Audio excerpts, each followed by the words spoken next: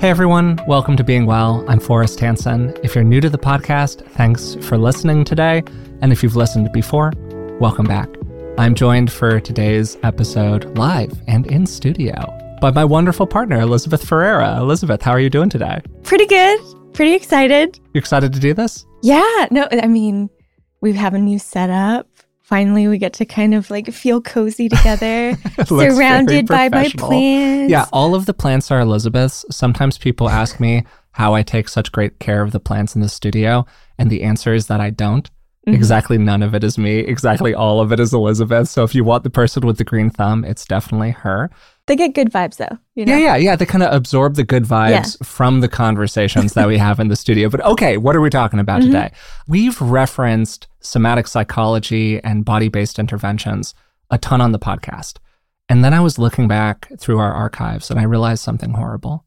We've never actually done an episode on somatic psychology. Oh, God. And I live with a somatic therapist. So, hey, that's probably a good idea. So for people who might not know, Elizabeth is currently working in her associateship. She's a recent graduate of the California Institute of Integral Studies and has a concentration in somatic psychology. So she's training to be a somatic therapist.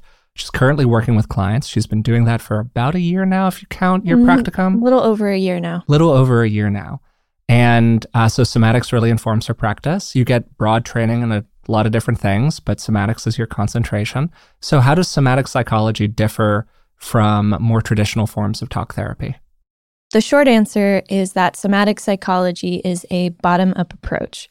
So really, we're working with the survival part of the brain, the limbic, the lizard brain, as some people talk about. And it's incorporating the nervous system in processing memory, in processing trauma, in processing who we are as we discover the self.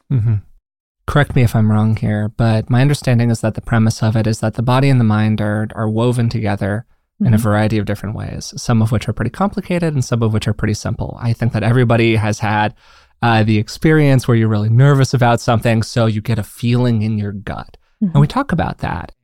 So we've had an understanding for a long time that the body is involved in some kind of way in how we process our emotions and our experiences. So how does that actually show up in like counseling? What are you doing differently with somebody that like a talk therapist or like a CBT person might not be doing?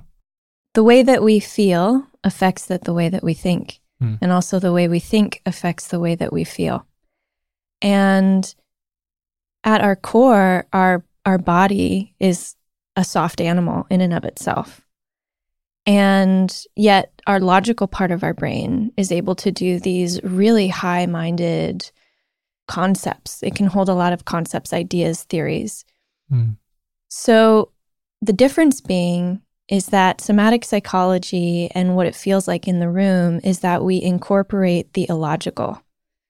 We're not necessarily always being like, yeah, there's a really good reason why you feel this way in this moment. And we're going to really think about it. And we're going to think our way out of it. That doesn't work, actually. So instead, we include the soft animal of your body as these illogical forces start to come up in the session. And really what we're talking about is we're actually being with our feelings. And most people have no idea how to be with their feelings. They think they do, but they don't actually feel them in a full way where they can process the feeling. So if we grow up in an environment, which 99% of people I would say do, we learn to avoid our feelings. We learn to mask our feelings, push them down, and they get locked like knots in our nervous system, in our body. And so for some people, the beginning sensation of a feeling starts to create panic because, oh, it's going to be so bad if I feel grief or if I feel sadness, or worse, it becomes the big capital D depression, you know? So we're really creating enough safety for the body to be able to actually feel what it's feeling and to process those feelings so that the knots in the nervous system, metaphorically speaking, get released. So now the fear attached to that feeling doesn't exist anymore. So when I first start talking to somebody about somatics, and I'm sure you've gotten this too, one of the questions that often comes up, or like vibes that often comes up is maybe a better way to put it, is like, oh, are we going to be rolling around on the ground a lot? Are we going to be doing dance therapy? There's sort of this expectation that you are actually engaging the body in movement during a session. Mm-hmm. Is that true for you? And what are some of the things that you kind of do with people to maybe help them access those emotions that you're speaking to in a way that feels safe to them? It depends on the individual. So I think every somatic therapist works slightly differently, but just speaking the way that I work is that I really focus on attunement. And so sometimes that attunement shows up as we're being a little more analytical, we're talking about things more, and then there might be a moment where I'm like, hey, are you noticing? Or I noticed you keep touching your neck in this way. I'm curious what's there. With other people, they have a deep access to the somatic realms, so to speak. And so, yeah, it can look like we're moving, there's a lot of guided, like, try this, opening up the joints, right?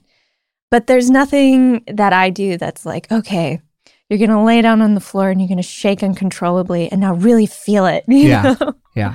Yeah. So it's a little bit softer than that? It's softer. Okay. It's more gentle. And my whole perspective is that, like, we're trying to take things out a spoonful at a time. Mm-hmm. Could you expand on that a little bit? Yeah. So for example, let's try something right now. Yeah, great. So if you can, Forrest, take a comfortable seat. Okay. I'm going to slightly rejigger myself with my little recording setup over here, but all right, okay. And take some time to let your body be as comfortable as it can in this moment.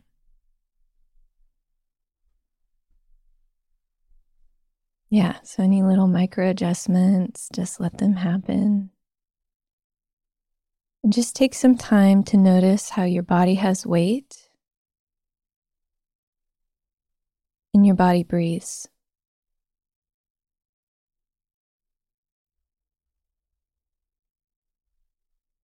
And even now, in this moment, as your body naturally begins to ground and settle, just be a little curious, like, how can I be just a little bit more comfortable in this moment?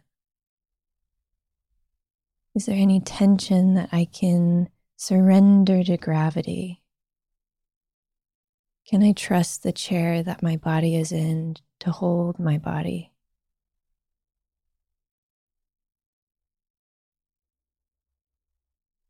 And just allowing any tension in your tummy,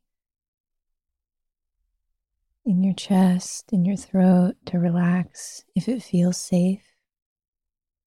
Because sometimes tension is supposed to be there.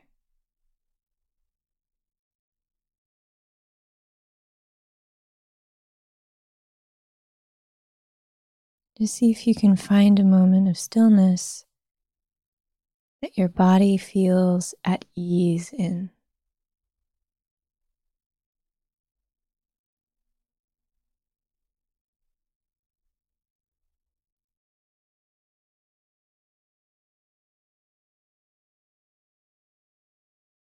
So now, how do you feel now compared to before we started?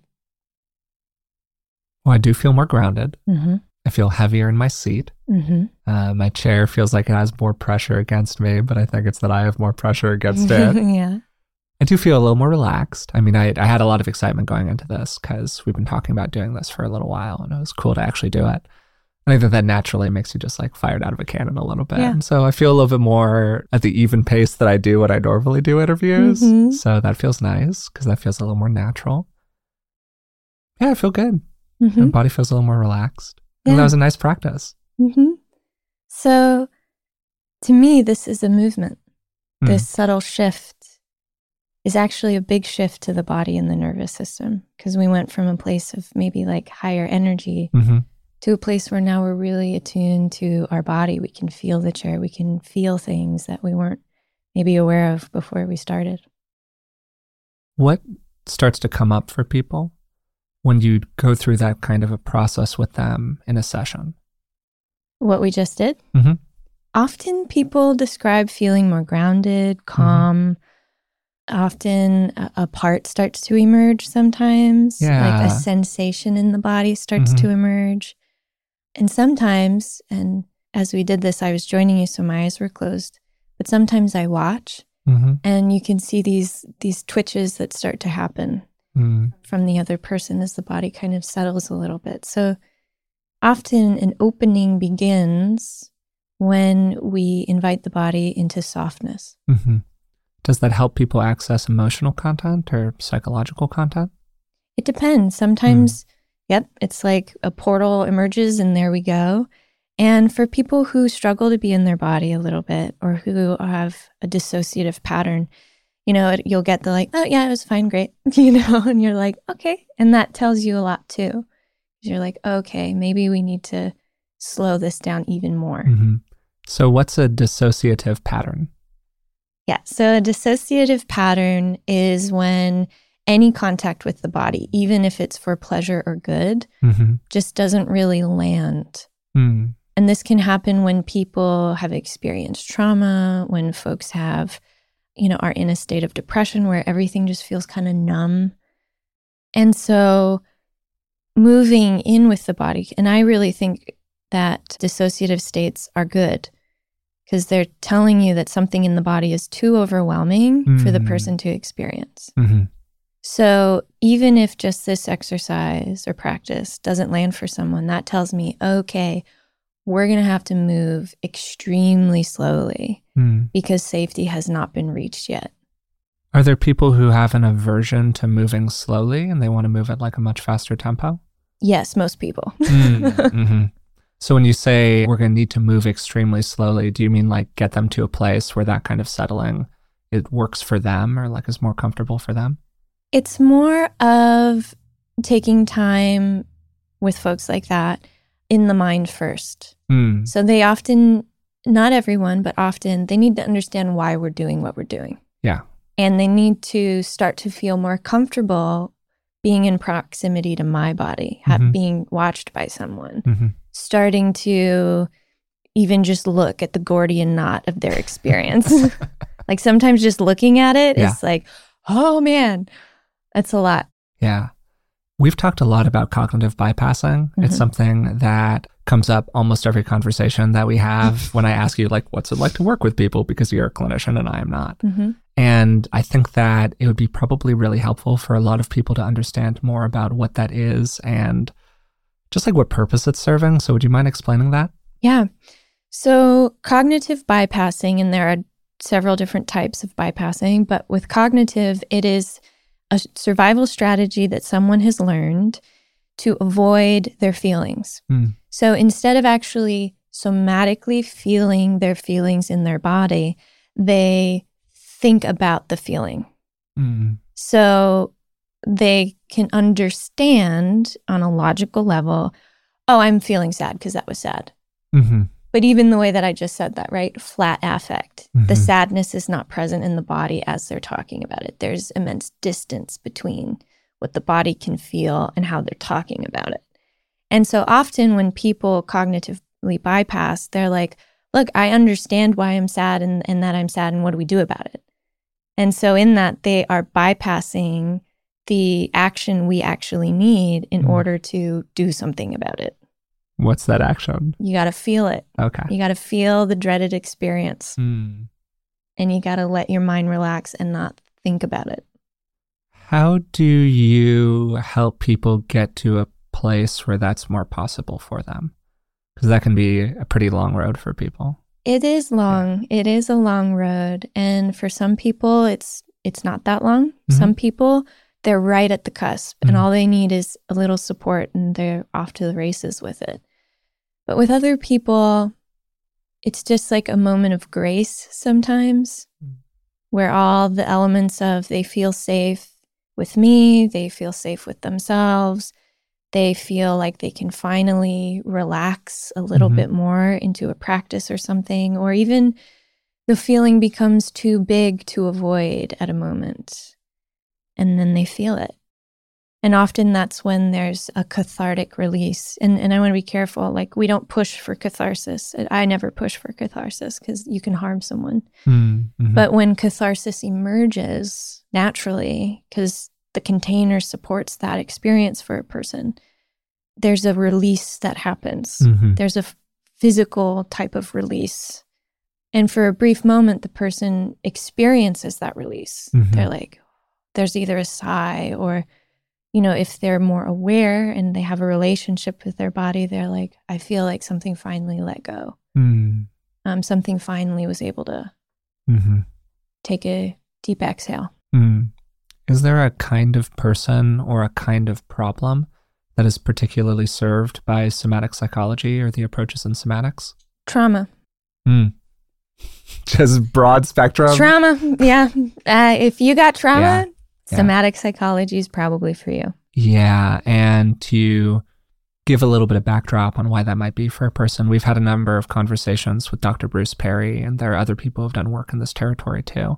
But for many people, particularly who go through significant painful developmental experiences, like bad things that happened to them when they were really young, particularly if these things were really bad and really persistent over a long period of time, it can actually affect the development of the brain. So the brain is kind of like a house. It's built sequentially in these different floors.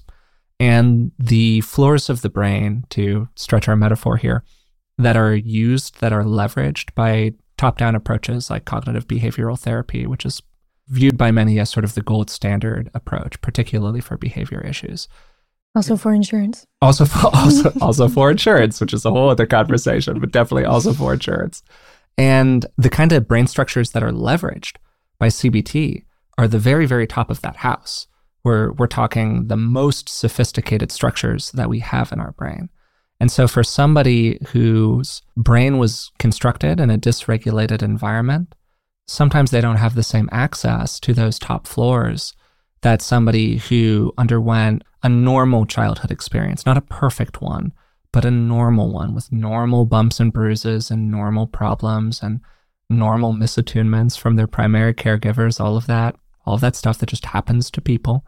And so because, like you were saying, somatics is a bottom-up approach. It relies a lot on those lower stories of the house in order to give people a lot of benefit. So that's just an explanation for why somatics tends to benefit that population. That's right on. And so the way that I talk about this stuff is I incorporate a lot of parts work in my work. And this is something that I've been witnessing. And I even witnessed it in myself when I was going through my own trauma work, is that when we experience adverse, overwhelming experiences or traumas, or however you want to label them, misattunements in childhood, and perhaps a part of us, is starting to emerge, say the part of me that feels angry. But what is anger than the part of me that can hold my boundaries, the part of me that can recognize this is a violation and you don't get to do this to me, right? But what if that part, as soon as it emerges when I'm a kid, is vilified? It causes abandonment. It's taught, oh, no, you can't actually ever express this. So all of those gifts that part of me has towards my capital S self never gets to be integrated. It gets stuck in the moment of time when the trauma happened. So now every time in my adult self, I feel angry, I'm having like a toddler temper tantrum in my body and I'm so dysregulated, but I can't understand why the hell am I feeling this way? Because logically, I understand I'm an adult. Logically, I understand I shouldn't be hijacked by this feeling. But yet the 2-year-old in me is wigging out. And so that's what we do with somatic psychology, is we often are providing a space where finally those parts feel safe enough to come back into the person's conscious awareness, to be integrated into their wholeness. And so parts, it's an idea from internal family systems that although we are one person, we are constellations of bits and pieces of us that want different things or have different priorities. And anybody can see this in their own experience. There's a part of you that really wants to be regimented and on time and get all of your tasks done. And there's a part of you that wants to roll around on the floor and play with your friends and be carefree and all of that. That's a very simplistic example. And then over time, one of the ideas in internal family systems is that a kind of big picture goal for people is to become more integrated, have more of these parts available to them, to access, to use in positive ways, to improve your relationship with all of these different little subpersonalities that a person might have inside of them.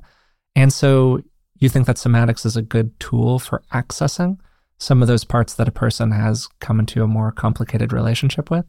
Absolutely. I firmly believe that parts, the language of parts, are the body. And that long before we can analyze our parts or understand, oh, this is the exiled part of me that came from this moment in time, it starts as a feeling. And it's often a feeling that you would do anything to not experience. It's a feeling in your body that you start to associate with distress. And you're like, this is not safe for me to feel. Because in that moment of time, it was not safe for you to be that part.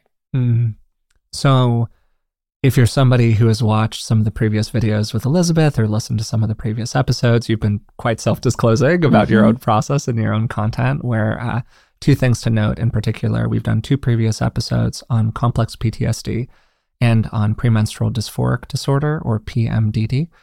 You have both of these things. You have worked with both of them extensively. Yeah. So you're kind of living proof that a lot of this stuff works. You mentioned anger earlier. I know that anger is something that you've done a lot of processing around.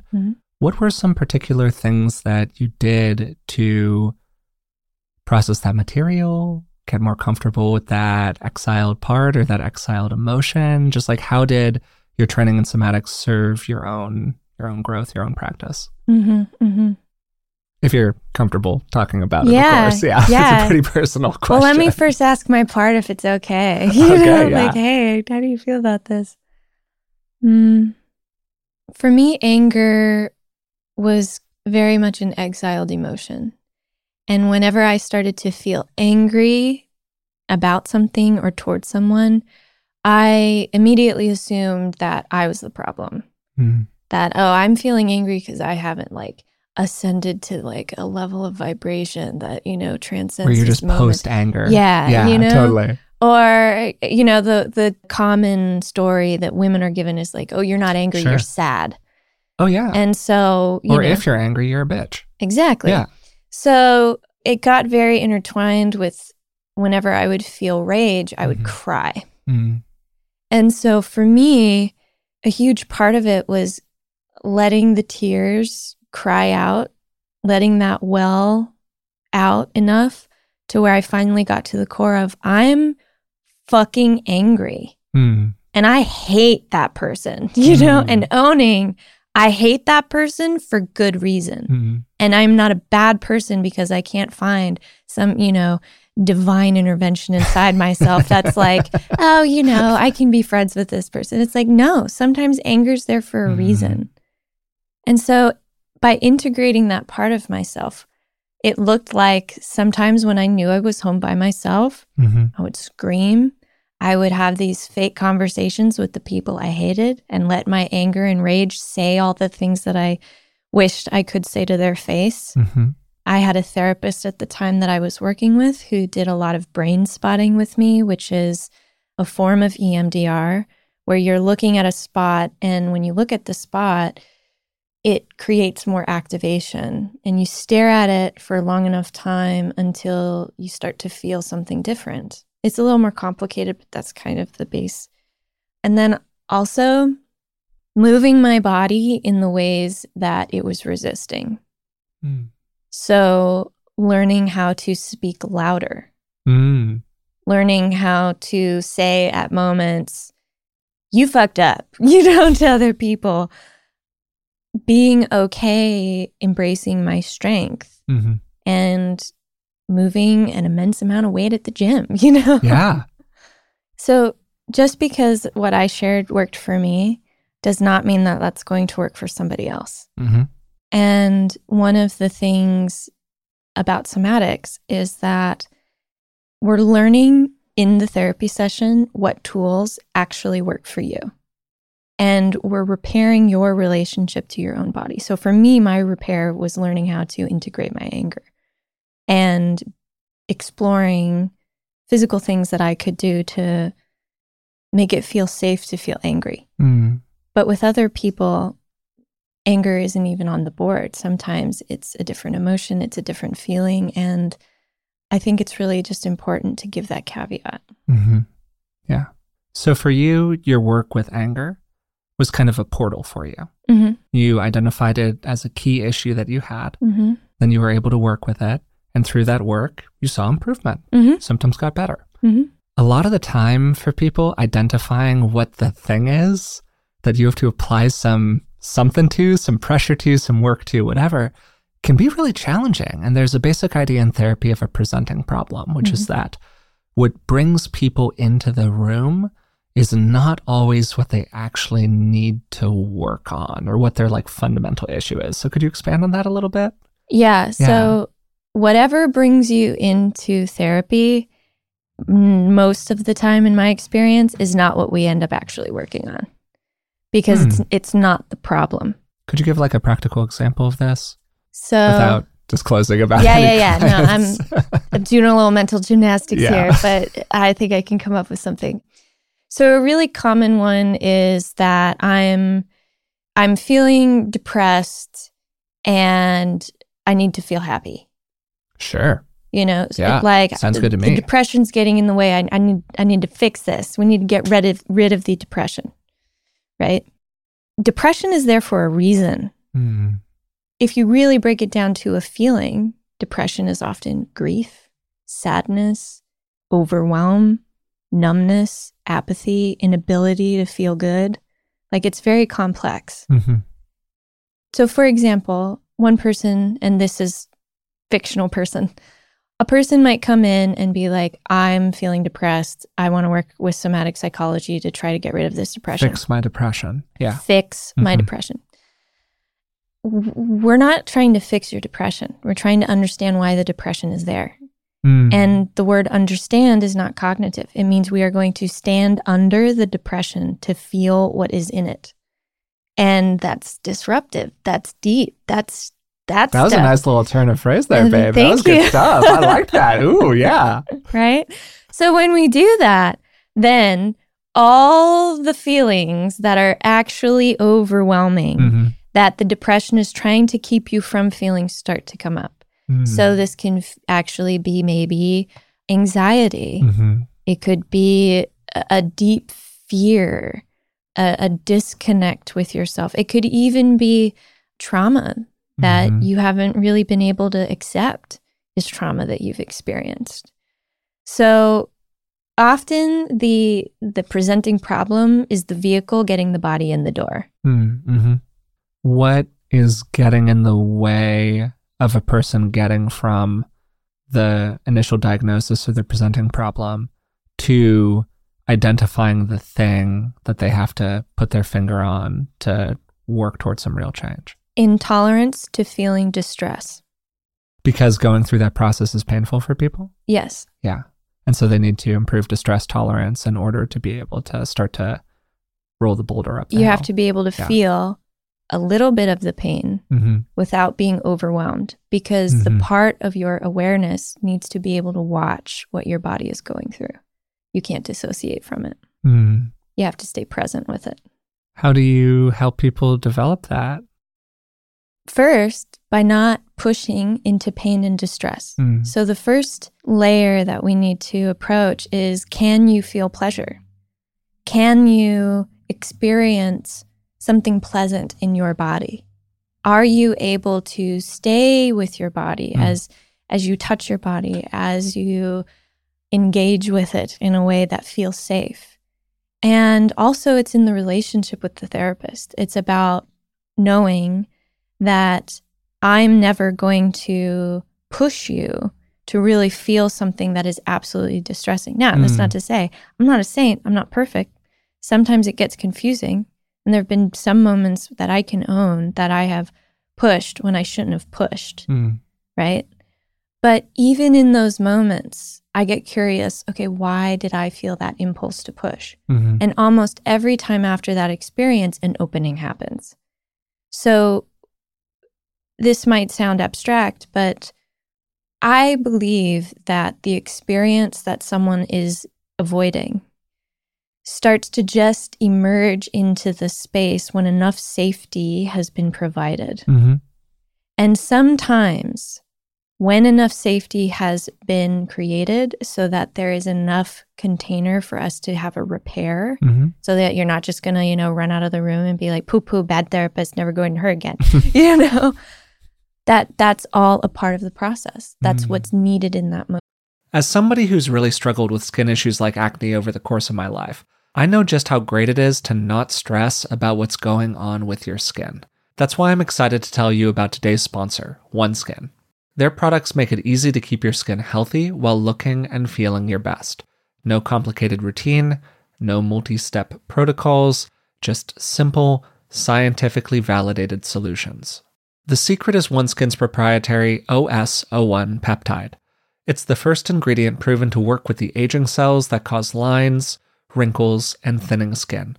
And as somebody who's used plenty of complicated routines in the past, I love the simplicity of using their OS01 face topical peptide. Just cleanse, pat your skin dry, and apply it twice daily. Get started today with 15% off using code BEINGWELL at oneskin.co. That's 15% off oneskin.co with code BEINGWELL. After your purchase, they'll ask you where you came from, and please support the show and tell them that we sent you. Yeah. If you're like me, you've probably started to pay closer attention to your long-term health as you've aged. Turning 35 was a bit of a wake-up call for me, and I'm always looking for good sources of information, because it's often really difficult to separate fact from fiction when it comes to our physical health. We had Dr. Tim Spector on the podcast a few years ago. He's a professor of genetic epidemiology and the scientific co-founder at Zoe. And the Zoe Science and Nutrition podcast is truly one of the best resources out there when it comes to this stuff. With the help of world-leading scientists, they help you make smarter health choices every week. And you don't have to just take my word for it. Avid podcast fan Stephanie's Apple review says the Zoe Science and Nutrition podcast is a life-changing, science-based, myth-busting podcast. That's a must-listen for anyone who eats food and wants to understand how it affects their body. With the Zoe Science and Nutrition podcast, you can join Stephanie and millions of others transforming their health. Find it wherever you listen to podcasts. This episode is sponsored by BetterHelp. What would you do if you had an extra hour in your day? We're all looking for more time, but time for what? It's easy to waste time doing the things that don't really matter, and it can sometimes feel like we never have time for what does. Learning what we really value and making it a priority in our lives is something therapy can help us with. As you probably already know, I'm a huge believer in the power of therapy, and working with a therapist has made a huge difference in my life. If you're thinking of starting therapy, give BetterHelp a try. It's entirely online and designed to be convenient, flexible, and suited to your schedule. Just fill out a brief questionnaire to get matched with a licensed therapist, and you can switch therapists at any time for no additional charge. Learn to make time for what makes you happy with BetterHelp. Visit betterhelp.com/beingwell today to get 10% off your first month. That's BetterHelp, HELP.com/beingwell. Way back toward the beginning of the conversation, you talked about focusing on attunement. Mm-hmm. That your work is really based on that word. Mm-hmm. What does that word mean to you? And what does it look like in a session? Like, how could somebody know if they're going to see a clinician that they have good attunement with that clinician? So attunement for me refers to the song of someone's body. It's the pitch, the tenor that person resonates at. And I need to be able to hear that resonance. I need to be able to match that pitch in order for the body to relax. If I don't, the body registers that I'm an unsafe person, and it's never going to tell me its secrets. It's never going to let me know what it actually needs. So it's listening in these quiet moments and paying deep attention to what's not being said. Mm-hmm. It's a very subtle practice, and it takes a lot of time. And I tend to take my time with that. And now some people, it can feel kind of magical where my body and their body just resonates. And other people, it's a lot of work. It's a lot of work to move my body into their tuning, their pitch, their tenor. So I want to ask you about developing interoception and insight into your body's sensations. Because you were talking about dissociation earlier. We also mentioned cognitive bypassing, and these are both ways around feeling your feelings inside of your body. And interoception is just the ability to notice your body's sensations or your feelings as they arise. And dissociation of various kinds, whether it's physical dissociation or cognitive bypassing and other things like that, really, really common problem for people. And I'm sure that you've had a lot of people walk in the room who are very cut off from the experience of their body. And I'm wondering if there's anything that you do as practices, techniques, methods that help people tap into that. Yeah, the first thing is mindfulness, and not spiritual mindfulness. You know, I'm not going to make you sit there and meditate for 20 minutes. Yeah, it's about cultivating the inner eye to be able to notice the physical sensations that are happening in the body. So I actually got this image from my supervisor who likes to say, imagine you're the lighthouse looking out at the ocean of your experience. So that's the first thing, is it's a form of perspective. Can you look at your experience without being consumed by it, without being drowned in the waves of it? Can you notice, oh, I'm feeling a little anxious here, and oh, there's a little bit of fear, and without, I'm anxious and I'm feeling fear. Yeah. The other thing is, and this is it for people who I kind of talk about, they're like numb from the neck down, is incorporating physical touch. Like, can you start to massage your hand? And then what pressure feels good for you? Being really curious, asking a lot of questions and giving people a menu. Because it's really hard if I'm like, touch your hand, how does it feel? Like, if you're dissociated or if you don't have a relationship with your body, you're going to be like, my hand is touching my hand. That's how it feels. But it's about building that curiosity without it being bad, without it being judged, without there being something critical of like, you're supposed to feel away, right? We're just opening the door of how does it physically feel? And often people will move into language of emotion, another cognitive bypassing form. And so then we're cultivating that conversation of like, what does it physically feel like? Is it a light pressure? Is it a tickle? Is it a tingle? Is there a temperature to it? Is it hot or cold? Does it feel icky? Does it feel pleasurable? You know, and building more capacity to physically feel into the body and look at it and go like, oh, this is what I'm feeling here. You mentioned cathartic moments earlier. And it's kind of hard to define catharsis, but you know it when you see it. It's often a big emotional upwelling. For a long time, people thought that catharsis basically preceded a breakthrough for people in therapy, and they needed to get pushed to a place where they had a big emotional experience in order to move on to the next step of whatever it was that they were doing. These days, that can be a little damaging to certain particularly more vulnerable populations of people. In your experience, what helps people get to the white light moment for them, the kind of breakthrough moment for them that you've seen with some of the people that you've worked with? Great question. And it's being able to differentiate dirty pain from clean pain, to quote Resmaa Menakem, who, if you haven't read the book Grandmother's Hands, read it. Yeah. It's amazing. But catharsis is something, it's a natural process in our body. You know, if we kind of move into a polyvagal perspective, we're big animals and we're just supposed to go through our nervous system responses. We have a shake moment, get the weird out, as I like to say, and then you move on, right? But for human beings, we're acculturated to not be weird in our body, to not do the thing we need to do to get rid of that survival strategy and response. So often there is a difference in the session when you're with someone, and you can start to feel it when you begin to attune to the resonance of catharsis for the sake of catharsis, or actual natural catharsis that just is there and needs to happen. And I kind of differentiate it between manager parts and exiled parts. So manager parts often are the most conscious. They sound the closest to you.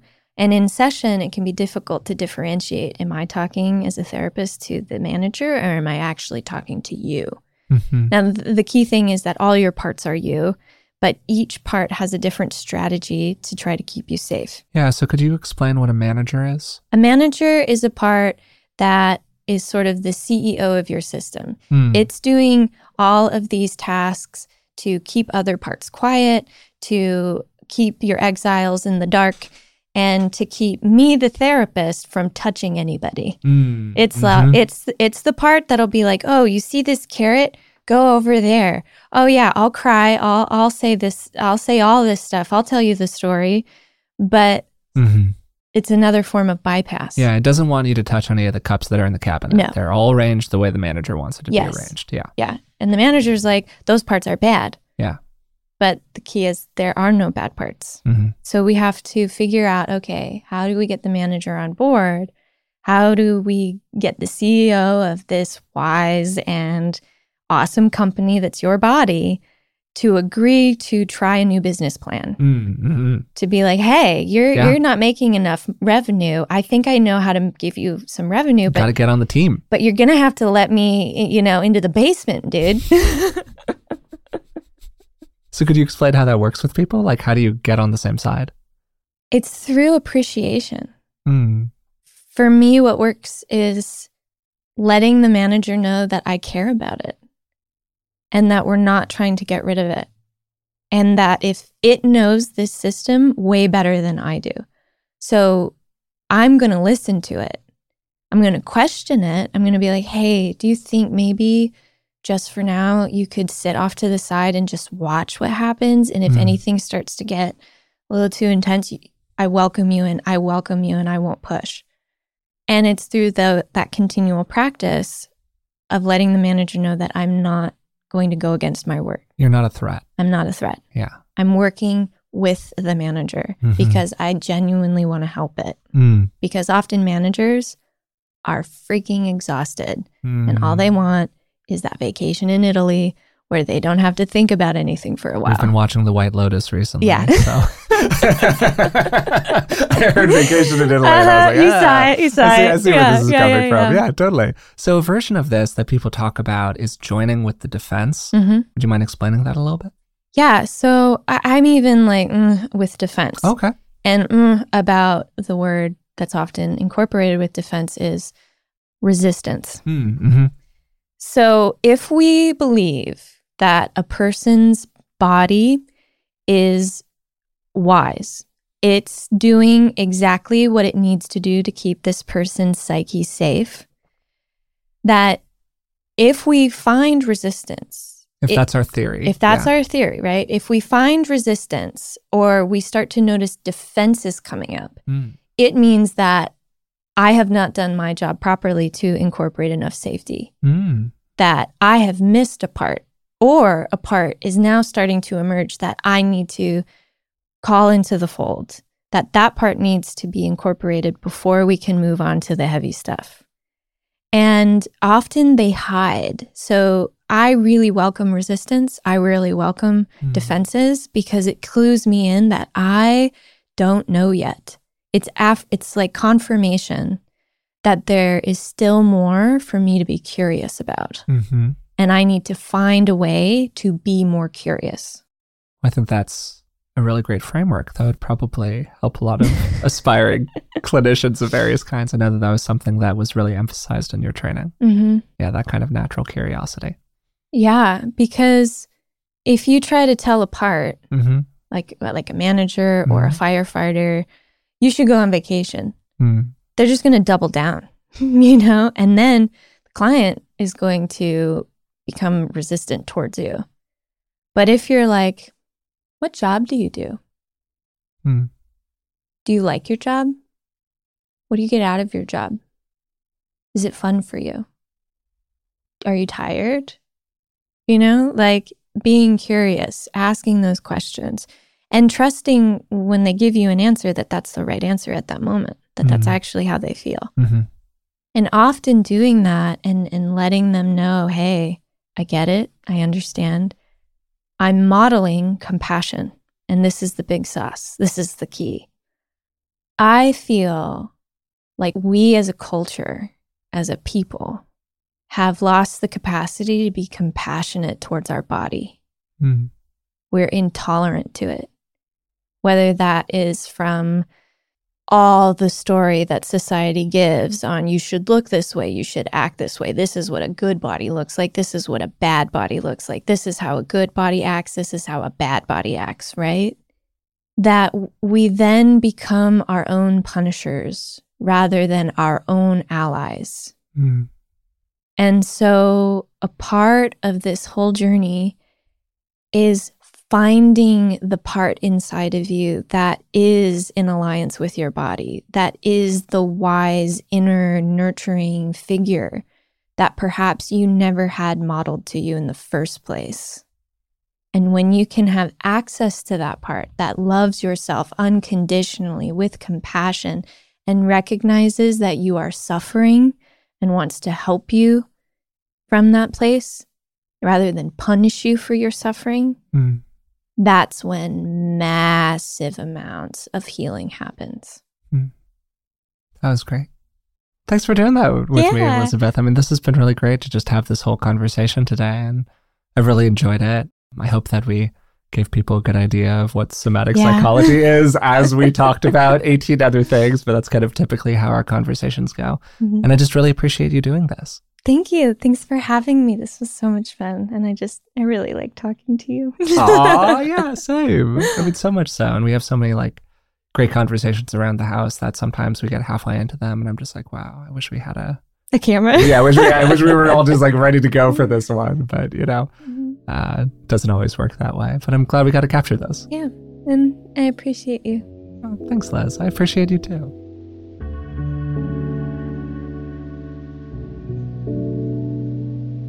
Elizabeth and I began today's conversation by talking about what somatic therapy is, what it looks like in practice, and what the different populations of people are who might benefit more from somatic psychology than from some more traditional top-down approaches. Somatic therapy can include a wide variety of ways that a person might incorporate using the body as a tool in their psychological growth. We all know that how we feel impacts how we think. And you can see the close relationship between your body and your mind directly in your own experience. We've all had moments where how we feel impacts how we think, and how we think impacts how we feel. The two are closely integrated with each other. And somatic therapy just takes this at face value and goes, okay, if this is the case, how can we use the body directly as a tool to intervene in our psychology? And how can all of those physical sensations that we have become just another tool in the toolbox for accessing how we think, and maybe even accessing some aspects of our psychology or personality that are a bit harder to get at in the course of everyday life, often because we have parts of our internal process that are really highly defended. And that became a theme for our conversation as a whole. How can we access the parts of ourselves that we've pushed to the side? And cognitive interventions are really great for a whole bunch of different things. I am a very cognitive person, as you know, if you've interacted with the podcast for any length of time. But I've definitely felt in my own experience how sometimes my very sophisticated, very top-down, very talky parts of my brain can actually kind of get in the way of me accessing the parts of myself that I've pushed onto the back burner, my exiled parts, to use the language of internal family systems.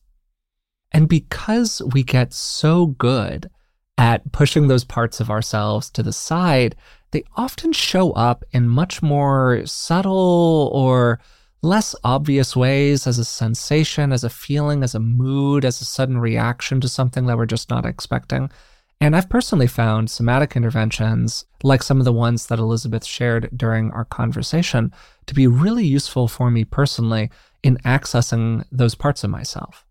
A kind of example of this that Elizabeth gave during the conversation was her relationship with anger and how that relationship has changed over time. And a really important point that she made was how there was a part of her that was almost frozen in time. It was this young female part that was really shamed for the ways in which she trusted herself, frankly. She knew that she didn't like a circumstance. She was angry about something that happened to her, but she was sort of told over and over again that that was not an appropriate emotional reaction, that really what she was feeling was sadness, or really you're not supposed to be angry about this, Elizabeth. Or frankly, she was told that anger just wasn't a feminine emotion. And so she's gone through a fairly long process of inviting that aspect of herself back to the table of her complete self. The language here often gets a little fuzzy. I'm generally not a really evocative artistic language kind of guy, but words tend to fail when talking about this stuff a little bit, particularly when it comes to these more body-based interventions, and that's the best phrase I can find for it right now. And one of the lines that Elizabeth had that I really liked was, "We're providing a space where finally those parts feel safe enough to come back into a person's conscious awareness." And that's one of the things that somatic psychology can be really, really effective at. If you're somebody who particularly struggles with feelings of safety, maybe physical safety, a somatic therapist is going to be, generally speaking, very trained in how to interact with a slightly less regulated nervous system, or maybe just somebody who has some vulnerabilities when it comes to feelings of physical safety. That's something that's really going to be taken into consideration. It's always great to talk to Elizabeth, and I'm really glad that we got to record this conversation today, which was very similar to a lot of the conversations that we have just around our house during the day. As I mentioned at the beginning of the conversation, Elizabeth is currently working as a therapist. She's in her associateship, and if you would like to work with Elizabeth, you could reach out to her through Instagram or through email, and I've included links to that in the description of today's podcast. Just as a note, she can only provide therapy to people who live in California because that's how the licensing works. If you've been enjoying the podcast, I'd really appreciate it if you would take a moment to subscribe to it wherever you're listening to it now on.